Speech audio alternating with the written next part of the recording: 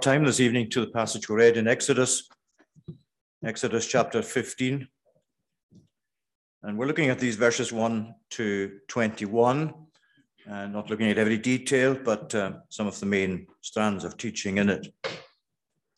If we take verse 11 to be equivalent to an unopened parcel, who is like you, O Lord, among the gods? Who is like you, majestic in holiness, awesome in glorious deeds, doing wonders? We can then see the verses around that, beginning from the beginning of the chapter through to where we finished, as the unpacking of that parcel. Contents, if you like, of what's stated in verse 11. The wonder of God, majestic in his holiness, as he was seen in the various details that are described there throughout the chapter. The awesomeness of God in glorious deeds, especially as he gave the people of Israel to be released from Egypt, to be redeemed from Egypt, and to come to the promised land ultimately as he would take them into. So there's the unpacking, if you like, of that parcel in verse 11. The rest of it there just lies around it, arranged in such a way that you can see content to some degree of what verse 11 actually contains. And there are two things in summary of that we can look at, with a number of points under each of these. First of all, there's a celebration in looking back. This is a song of Moses and the people of Israel at this juncture. So they're celebrating as they're looking back. They're celebrating their release, their deliverance. They're celebrating God's magnificent victory over their enemies.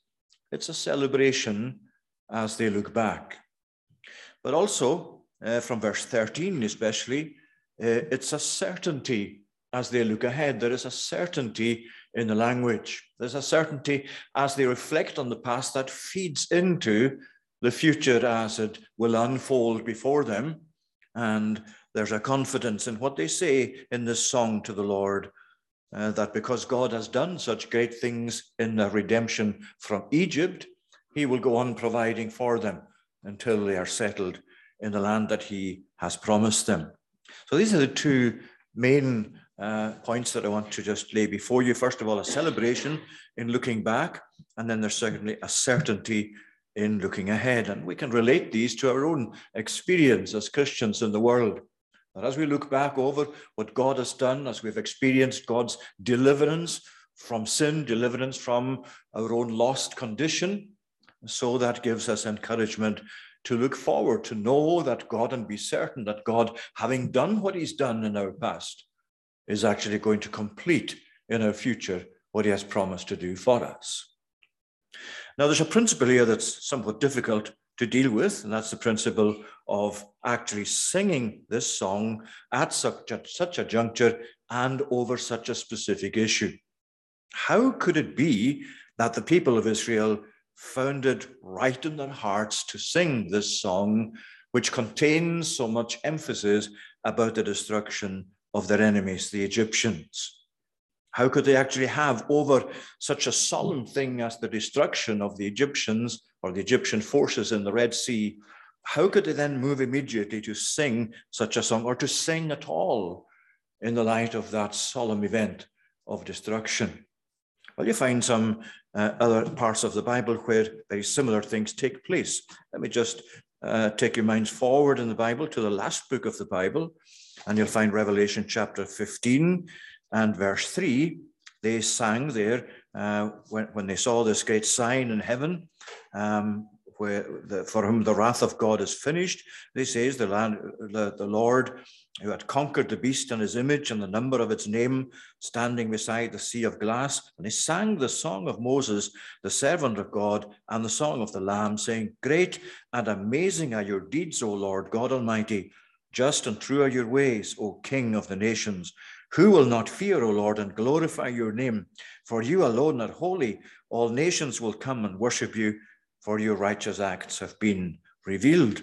And then even further forward, even more remarkable, in chapter 19 of Revelation, from the beginning of the chapter. This is following on from the overthrow of Babylon, the great enemy represented by Babylon, by the word, and the history of Babylon as the main enemy of the people of God through the Old Testament. Well, Babylon is overthrown and she's thrown into the sea. It's a picture of utter destruction of God's enemies. But then you find this, where after this I heard what seemed to be the loud voice of a great multitude in heaven saying, Hallelujah! Salvation and glory and power belong to our God, for his judgments are true and just. For he has judged the great prostitute who corrupted the earth with her immorality and has avenged on her the blood of his servants. Once more they cried out, Hallelujah, the smoke from her goes up forever and ever. Now that's talking about eternal destruction. A most solemn thing to think about, and yet it's there as something that's celebrated in song, just as here in this chapter in Exodus, the overthrow of the Egyptians is celebrated in song. Well, how can that be? Well, some theologians refer to this as intrusion ethics or intrusion teaching. When what they mean by that is that the final state after the judgment, after God's people have been settled with him forever in eternity, then the minds of God's redeemed people will perfectly reflect the mind of God himself.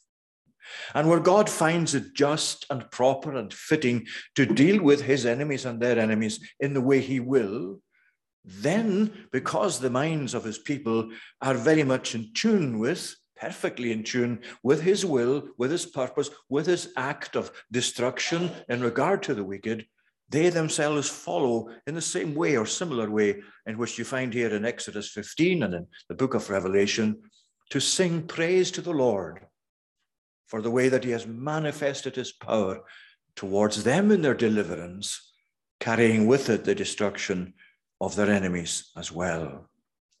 The ultimate purpose of our redemption is praise to God.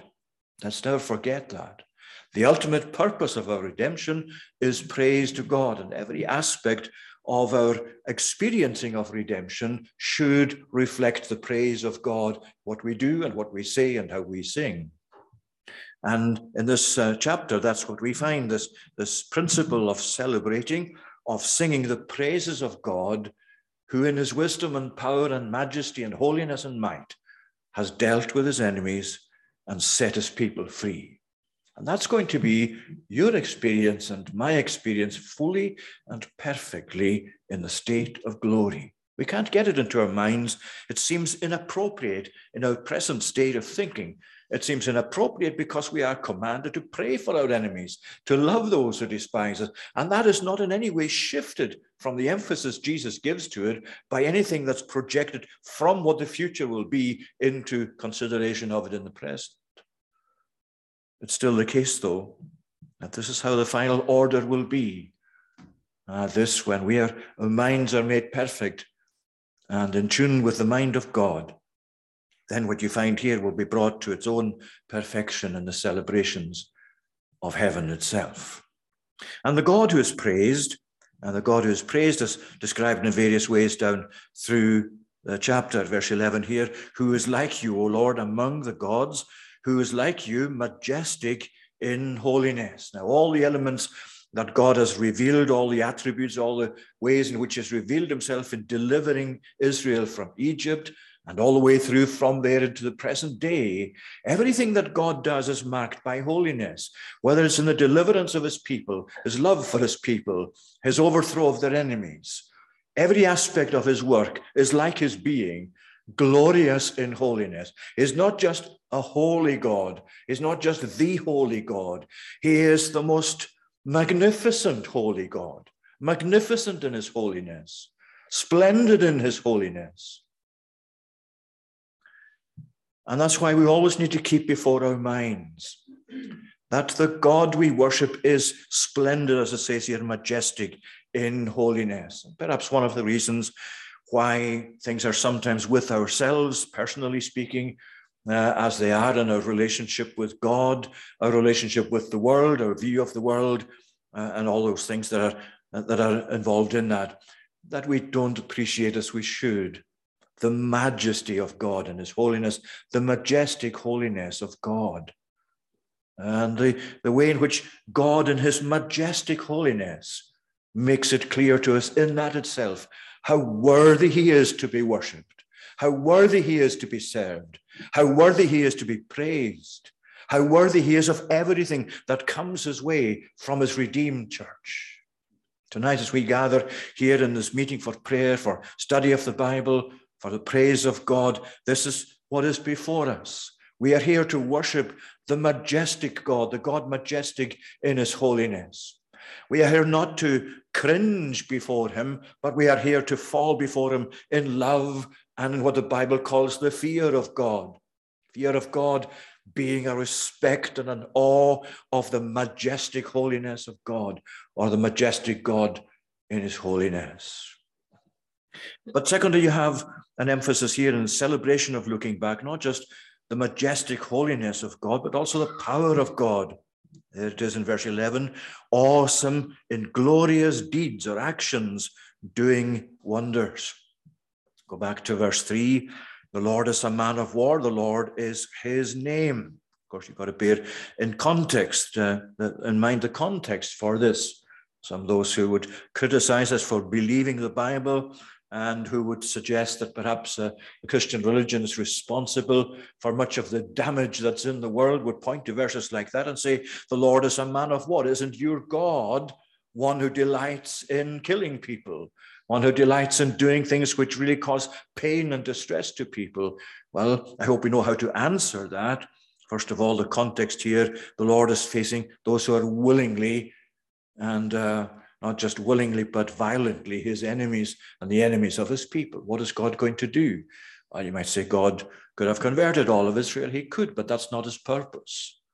And you fall into line with his purpose, whatever that purpose may be and however difficult it may be for us to follow it. He is God. He knows what's right. He knows what he's doing at all times. And you notice here the right hand of God is mentioned. You stretched out your right hand, the earth swallowed them. Now, apparently it was the case that representations of pagan idols very often had in the right hand a symbol of their power, whether it be a sword or a crown or something like that. They were represented by the images of them as having this capacity, this power, this ability, this overriding power and influence over those who came to worship them and over those that they were represented to protect, wrongly, of course. But here is God, and here is the song of triumph to God. You stretched out your right hand.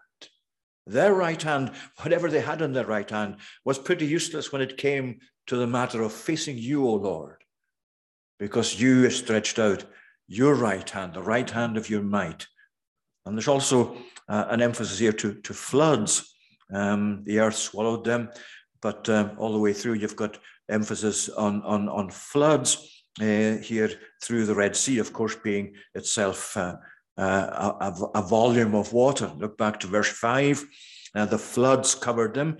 They went down into the depth like a stone. Now, this is a really interesting thing for you yourselves to pursue through. I'm just going to lay it out. You can follow this out yourselves, especially if you've got a concordance. Just look up the word floods and look at the number of times that the word floods is used in a similar way to this. Because floods, especially in the Old Testament, represent the powers of enmity against God.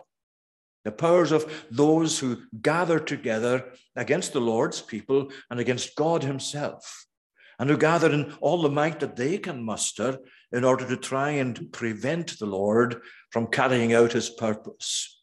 And again, you find that same thing through the Bible, but you find it very frequently and interestingly, significantly, in the book of Psalms. The book of Psalms that we, of course, use in our worship. Psalm 29, verse 3. The voice of the Lord is over the waters. The glory of God thunders. The Lord over many waters. The voice of the Lord is powerful. The voice of the Lord is full of majesty. Go to Psalm 77. And there again, you find in Psalm 77 a similar emphasis in verses 16. In verse 16 there you find, when the waters saw you, O God, when the waters saw you, they were afraid. Indeed, the deep trembled. And you'll find for yourselves other, I'll read one more than in the book of Psalms. There are many more that you can find out for yourselves. It's a very useful, interesting exercise to do that and to follow out the teaching there of the waters and what they represent and how the Lord overcame them on behalf of his people. Well, Psalm 124, one of the all-time favorite psalms of the Covenanters in Scotland. Well, I'm sure know what that terrible situation was like for the Covenanters, having to meet sometimes in secret out of the moors, on the moors, pursued by redcoat soldiers and so on. This was one of their favorite psalms. And it's for good reason. You can see why it was one of the favorite psalms. If it had not been the Lord who was on our side, let Israel now say, if it had not been the Lord who was on our side, then when people rose up against us, then they would have swallowed us alive. When their anger was kindled against us, then the flood would have swept us away. The torrent would have gone over us. Then over us would have gone the raging waters. See, three references there to the power of the waters, the power of the floods. And all the time there's an emphasis, God has not given us to that. God has overcome that. God has delivered his people. And of course, you find the same in the Red Sea. This was what stood in the face of the people moving forward. And the Lord showed his might, that these great waters that were sometimes used to represent this body of enmity against God, he just cut it in two and let his people pass through. Now, all of that follows through into your experience as well as the people of God, because you can see it in your own personal experience, how waters so very readily represent the various aspects of the difficulties and the trials and the challenges that face you in the Christian life, and how so often they seem to be just ready to overthrow you, overwhelm you, and come and just swallow you up. Well, there's the emphasis all the way through Scripture. Your trust in the Lord unites you to someone who stands over the waters, who presides over them in such a way that they will not swallow you up, even though sometimes they may seem to come very far up in your experience. And then, of course, he refers to his love and his fury, and they're both together here. Interesting, in verse 13, you have led in your steadfast love the people whom you have redeemed. You have guided them by your strength to your holy abode. And he mentions the fury of the Lord elsewhere and the anger with which God dealt with his enemies. Well, verse 13, the steadfast love of the Lord is his loving kindness to his people. So often we come across this word in the Old Testament. But there's one thing that it carries with it as well, and it's important. Because alongside of God's steadfast love for his people, and these words are important as a translation, loving kindness or steadfast love, it really means the absolute commitment of God to his people and to his own purpose in them and through them and for them. But his own absolute commitment to that means that his enemies are bound to be overthrown. The loving kindness of God for his people, the steadfast love of God for his people, carries with it inevitably the destruction of all those who themselves choose willingly to stand against him and against his people. And all of that is brought before us by way of a song for worship. Love is committed to God's people, and the love in which he's committed to his people also carries with it the way in which he engages with his enemies who steadfastly refuse to bow to him. You see there in verse 9, the enemy said, I will pursue, I will overtake, I will divide the spoil. My desire shall have its fill of them. I will draw the sword. My hand shall destroy them. There's a reflection of the society in which you and I live. Just as these waters of the Red Sea represented as the floods of waters, that which stood against God and his people, so you're finding that in verse 9, the emphasis there very much fits in with the attitude that faces you today as a Christian, where the world and where in many aspects of political life itself and many other aspects of our society, sadly, they will say, I will pursue, I will overtake, I'll follow my own inclinations, I'll pull through with this. I will actually be determined against what is represented as God and the gospel and the church. I'll stand against that. I'll overthrow that. I'll deal with that. And sadly, throughout the world, that, of course, is the case. You've only got to look to Ukraine and see someone like Putin, who is determined that his own will carry as far as the future of the Ukrainian people is concerned. Well, God may very well have other ideas, and we hope that it will turn out eventually to be a defeat for a dictator like Putin. But there is the emphasis there in verse 9, and here is God saying, here are my people, and they are celebrating the victory that I have given them. Because here's their song over the destruction of their enemies. Here's their celebration of the majestic holiness, the power, the love, and the fury of God. This is our God, as we sang one of the Psalms tonight. This is our God, the God we worship, the God we love, the God we pray to, the God we seek to show his power again. And there's a certainty of looking ahead. The time is going. A certainty in looking ahead. From verse 13, there's a certain hope involved in this. You have led in your steadfast love the people whom you have redeemed. You have guided them by your strength to your holy abode. It's as if the people are there already in the promised land. The peoples have heard, they tremble. You see that certain hope. How is it that they can be so sure about the future as they reflect on the past? Well, because of arguing this way, I think they're saying really, God has already done this for us. So we are right in thinking and believing that he's going to continue to bless us and to carry us through until he has actually settled us in the promised land. It's really an argument from the most difficult, if you like, though nothing is difficult with God, but in human terms, an argument from the greatest to the least, or an argument from the most difficult to the more easy. The most difficult being to deliver the people from their thraldom and bondage in Egypt and to carry them safely through, having been pursued by the Egyptians. That, you might say, is the way the song here reflects on the most difficult aspect of their deliverance.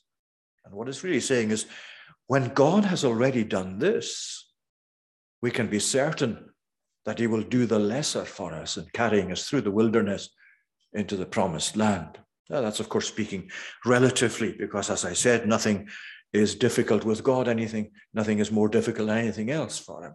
But you carry that through into the New Testament as well, and in your own experience, when you can argue that, well, when God has already delivered me from my sin, from the guilt of my sin, when he's brought me out from the darkness in which I once lived, when he's done that, when he's shattered the power of sin in my own life, that's something from which I can argue that God is bound to be true to his promise that he will bring me safely home.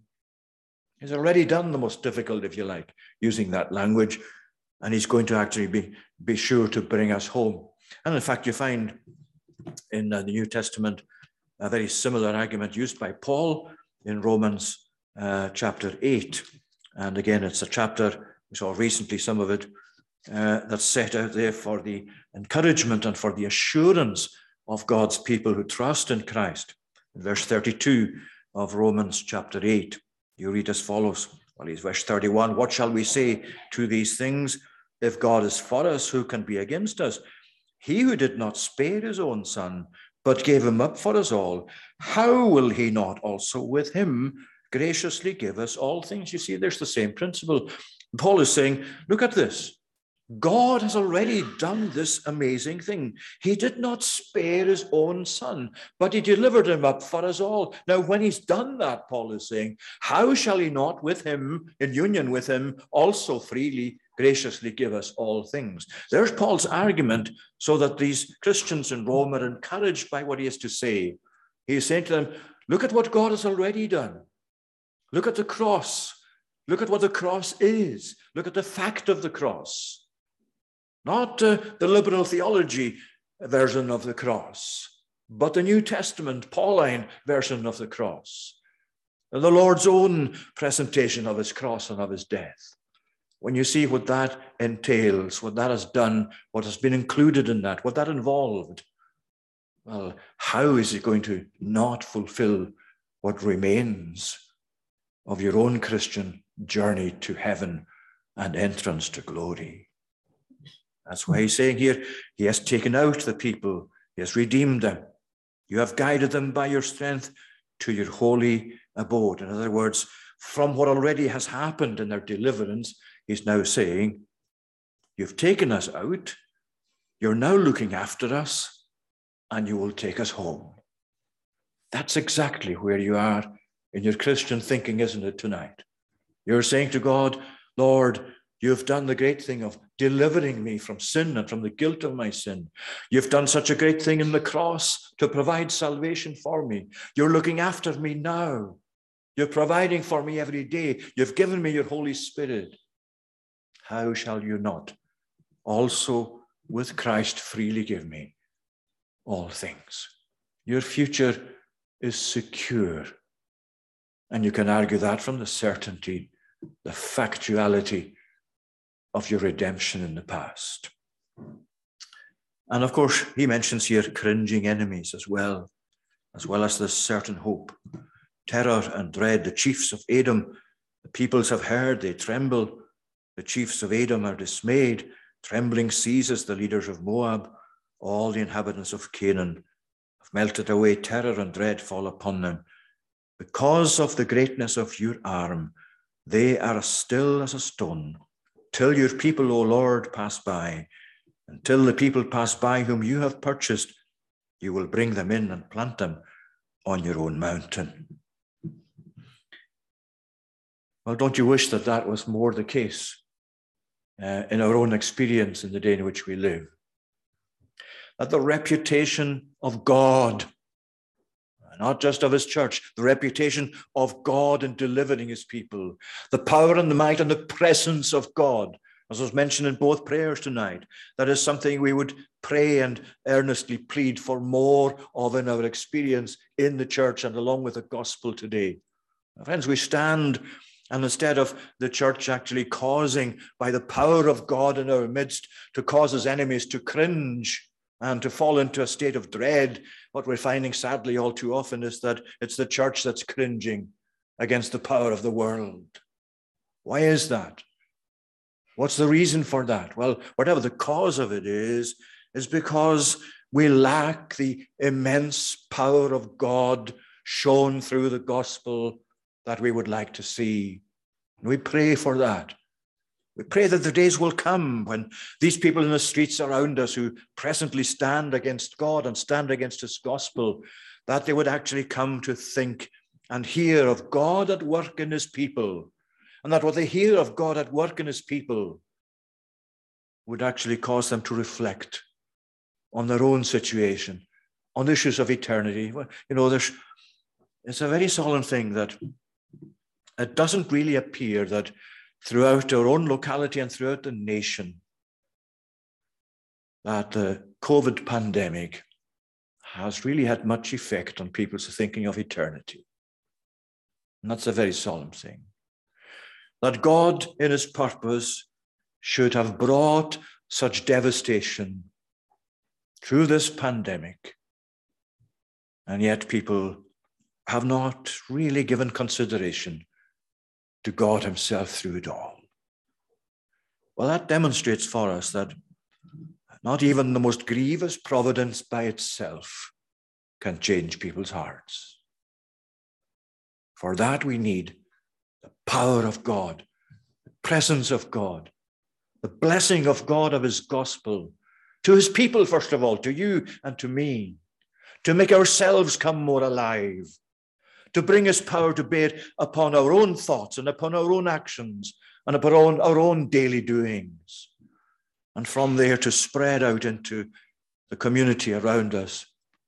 Not that we should wait until we feel or know or expect and experience that God is now in our midst to a great extent beyond what we have presently before we start doing outreach and trying to bring the gospel out into our community. I'm not saying that at all. What I'm saying is that We have to be doing that, but at the same time recognize that it's the Lord and his presence and his power that alone can change the hearts of people, and that can alone bring that sense of eternity, that sense of what this passage calls this sense of terror and dread that falls upon those who stand against the Lord and tremble in the presence of God. That's what we have seen in the past, when God came in reviving power, when God came and blessed his word and empowered his people and quickened them. That was part of the effect of it. It registered in the community. It registered in people's minds. People actually said, there's something going on here. It's unusual. What is it? What's happening in our town? What's happening in our village? What's happening in our streets? Well, what was happening was that God was at work, that God was busy changing people's lives for the good. And there is where we really need to bring this passage into our own personal experience and prayer, that the arrogant defiance against God that we find sadly marking so much of our society would actually come to be dispelled by the working of the Holy Spirit.